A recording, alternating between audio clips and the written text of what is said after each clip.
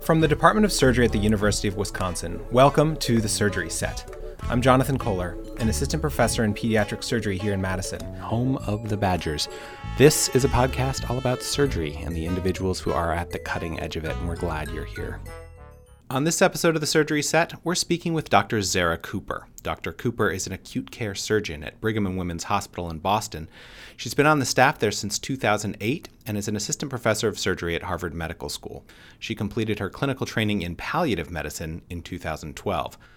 Dr. Cooper does research to improve end-of-life care through the National Institutes of Aging, and we had a great discussion about ethics and palliative care education for surgical residents and fellows.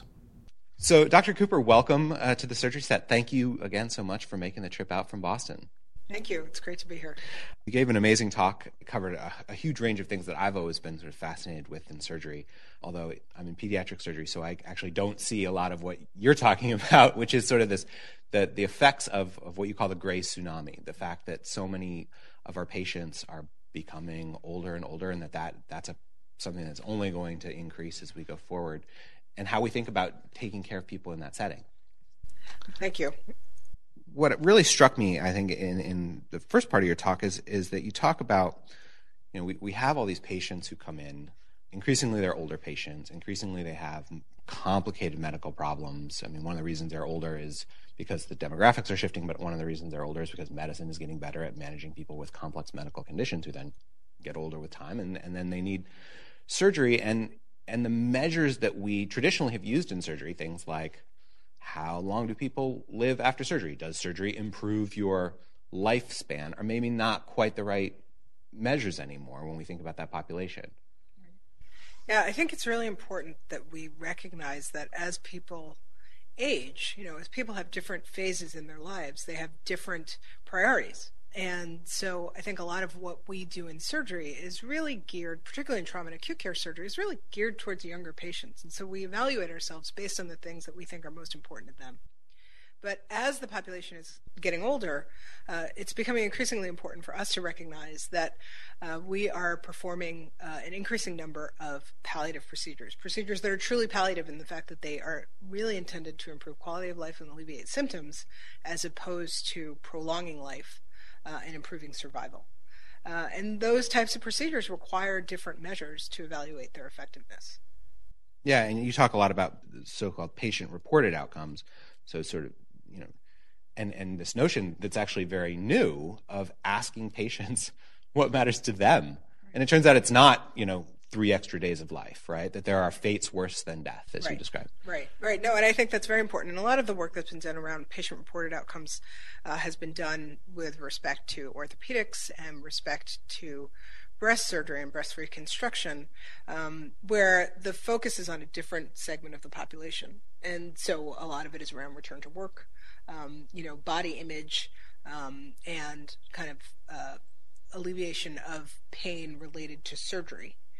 But is not necessarily related to time spent with family, time out of the hospital, ability to get your affairs in order, not to be confused or cognitively impaired, to be able to maintain your independence, to stay out of a facility. Those are the things that matter to older patients. And so a lot of the times we talk about surgery, when we're focusing on rescue, we're focusing on 30-day mortality, but even, more in the clinical setting where we're really talking, particularly around acute care surgery, which is what I do, around, short-term survival. Patients aren't always willing to make the trade-offs that we demand of them in order to gain what we think is most important. Right. And so we would say, for us, the most important thing, right, our standard quality measures are don't die within 30 days, don't get a wound infection. Right. And for patients, it's, be home, be with our family members, be aware of our surroundings. Exactly right. I mean, I think if you think about wound infection, I think that's a really beautiful example of something where I might, as a general surgeon, might think of even a large, difficult to manage wound, it'll get better, it'll heal in a few months, you'll have a vac sponge, it won't be a big deal.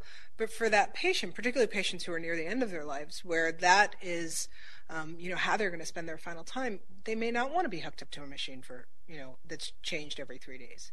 They may not want to have to endure, the body dysmorphia of having a big wound in the middle of their belly.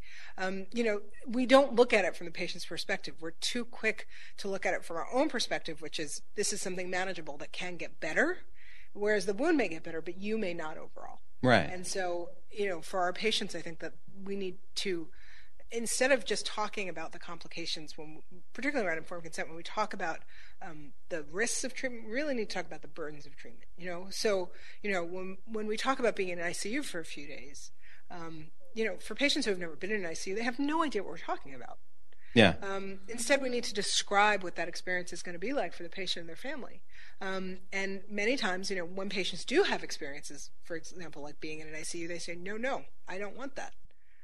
So I think giving them a better sense of what the experience will be like. But, the step before that is that we have to then understand what the experience is going to be like. And we don't have great data really to understand how patients go through illness, and including surgery. I mean, much of the data that we have about even 6-month function and 1-year survival is, single center, very small studies. We don't have a great sense of overall what happens to this population of people that we operate on. And you quote a lot of data in your talk. Some of the things that I thought were really striking: 33% of patients have surgery in the last year of life. 144,000 have surgery in their last week of their life. And yet, there are places and studies that you show that where actually lower intensity therapy, less intervention, actually improves mortality and presumably quality of life as well, because all of these interventions, cause complications potentially, are very morbid. People who come into the hospital, even for an ER visit,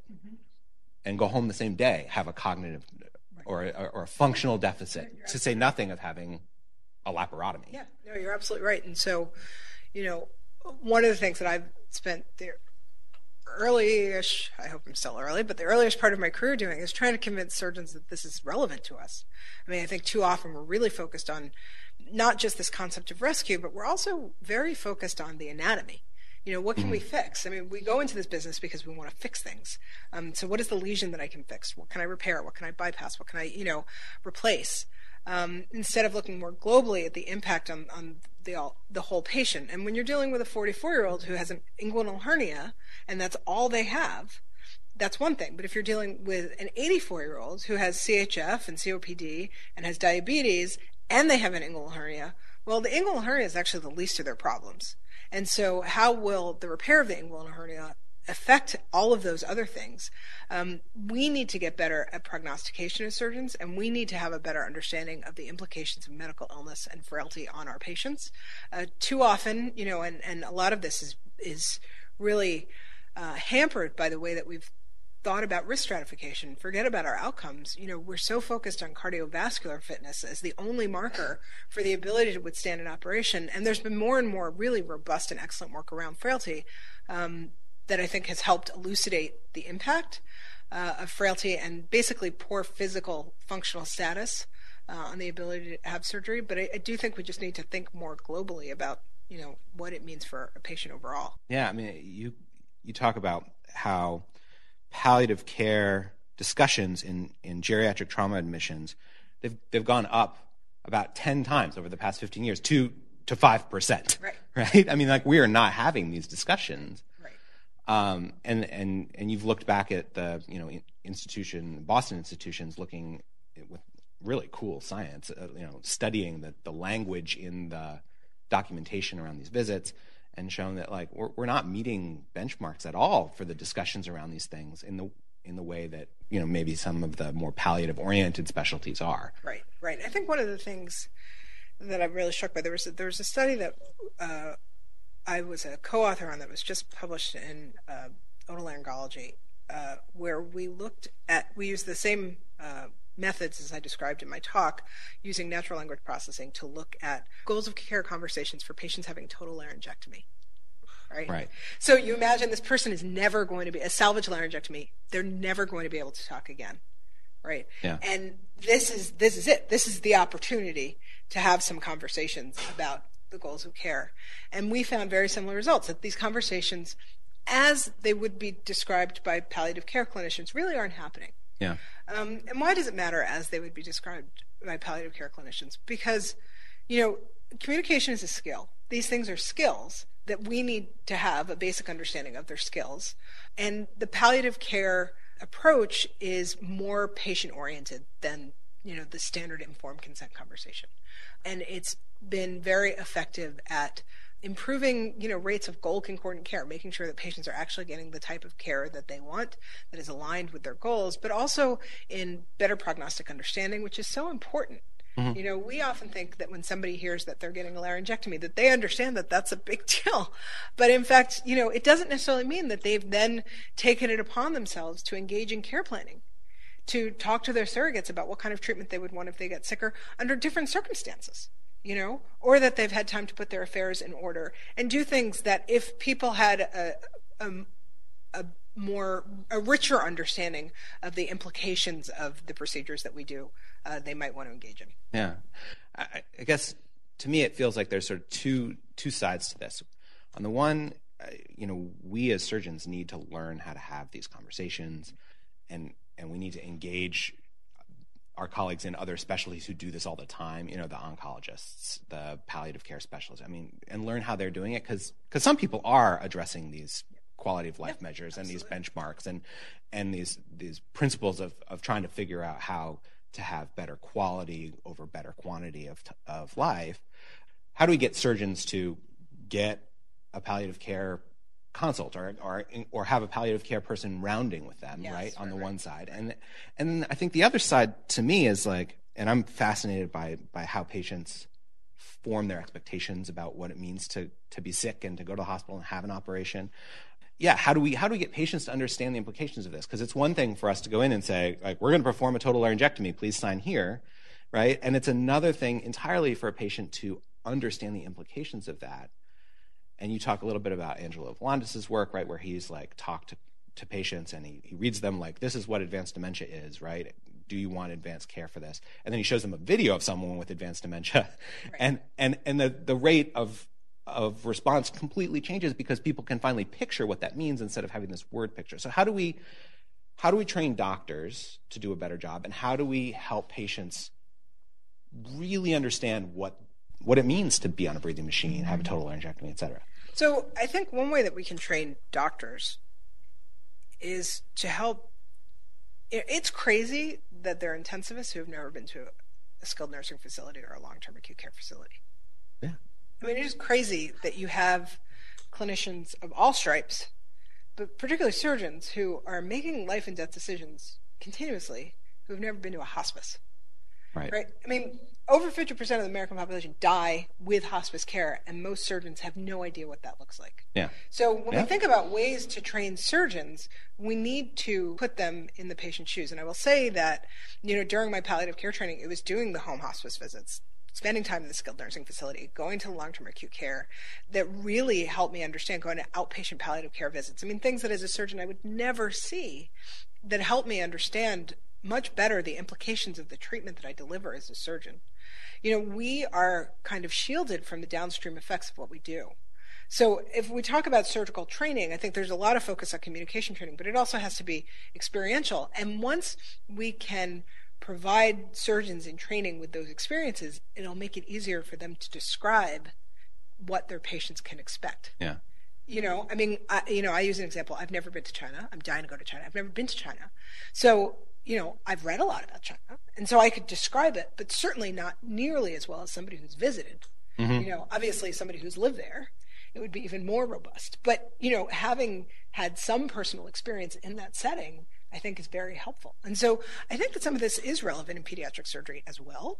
You have patients, I don't need to tell you, who have, profoundly chronic illness, and there's a tremendous burden on the family. So a better understanding for pediatric surgery fellows, for example, of going and doing home visits to understand what the impact is of that child's illness on the entire family would be very profound, I think, in helping shift the way we think about care for our patients. I think that would be amazing, because I think so often you're absolutely right. Patients begin and end at the hospital door, right? You have no idea what they're coming from when they come in the door, and when you send them out, you're like, well, dispo to home, dispo to sniff, right? What matters is they're out of the building, right. And you just stop thinking about it. right? And so often, as I mentioned in my talk, I don't know what it's like here, but, we talk about rehab. All of our patients, any patient who leaves the hospital, we call it rehab. In order to rehab, you have to be able to engage in 3 hours of physical activity, which many of these patients cannot. So they're actually going to a nursing home. Yeah. So when we're so eager to kind of use language that we think won't be emotionally harmful to our patients and their families by telling them that they're going to rehab instead of a nursing home, what we're doing is completely skewing their expectations of what's going to happen. And we're also missing an opportunity to explain, your dad can't do 3 hours of physical activity. He's so ill that he can't do that. Right? That he doesn't qualify for that because he's so ill. That's where we are, as opposed to setting up this, unrealistic expectation that dad's going to work out a few hours a day and he'll be home in a week. Right, because that 3 hours of physical activity is not like doing a 3-hour marathon. That's like standing up. Right. Yeah. So it's a big deal if you can't qualify for rehab. Yeah. And so helping patients and their family kind of understand those differences using very descriptive language. And one thing that I find helpful in bridging that gap is asking, particularly for when my patients can't answer for themselves, asking their caregivers, so what has it been like the past few weeks to months? What are the things that he can no longer do? Yeah. And what they often describe is, this experience of kind of like steady decline, whether it's fast or slow, this steady decline and of kind of ongoing losses, right? That reframes the situation so that when I can summarize it for them, I can say, well, I hear that things actually haven't been going that well. And that already he's losing his ability to do a lot of things. Yeah. Right? Now, that does a couple of things as far as communication strategies go. One, it helps kind of put everybody on the same page, and it's an educational strategy. But it's also an emotional strategy. I mean, it helps them understand that I'm listening to them, that I understand their experience, that I'm with them. And it's a signal to them that I'm worried that things already haven't been going well. And too often when we engage in these conversations, we kind of bypass all that as if we're starting at ground zero, and that this is, an acute thing that's happened that, isn't affected by the past or the present or the future. It's like just right now, this moment in time. Right. When in fact, almost all of surgery is the culmination of a series of insults over time. I mean, the entire field of vascular surgery, I've just described it. Yeah, right. Yeah. So I just think we have to help our patients kind of understand, where they are. And sometimes, again, maybe not a great analogy, but I have a second grader who likes to think that she's a sixth grader, and I often have to reel her back and say, you're not actually a sixth grader, you're still a second grader. Yeah. Yeah, right. And right that so often patients come in and they say, well, finally my multiple problems have culminated into this surgical issue. So now this white knight surgeon will come in and be able to fix everything. And I'm going to go back not to where I was the week before I came in, but where I was 20 years ago. Yeah, exactly. Right? I'm going to get a motorcycle. That's exactly right. And I think one of the challenges when we're speaking with patients' family members, right, is that they too are stuck in the past. I mean, when I think about my parents, I don't necessarily, I know who they are now, but when people ask me to reflect on my mom, tell me about your mom, I don't describe her as a 76-year-old woman. I describe her as the woman who raised me, who was able to do many other things than the person who's able, who's here now. Yeah. Who is here now and thankfully in very good health. But nonetheless, still, it's a different scenario. What a wonderful wake-up call to all of us. Just remember, we have to be realistic about what we can and cannot do, and patients need to understand what is and isn't feasible, and what a wonderful thing you're doing to advance that discussion. Thank you.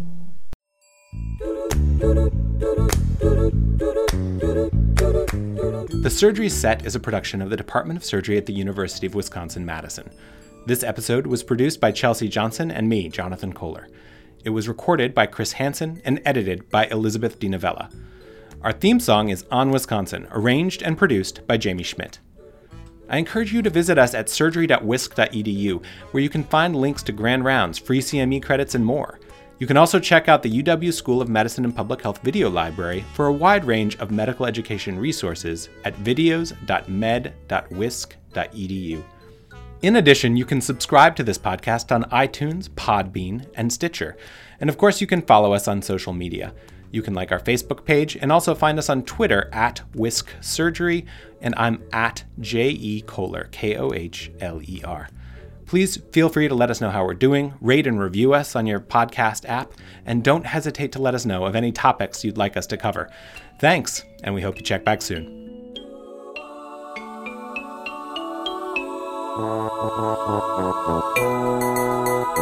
On Wisconsin.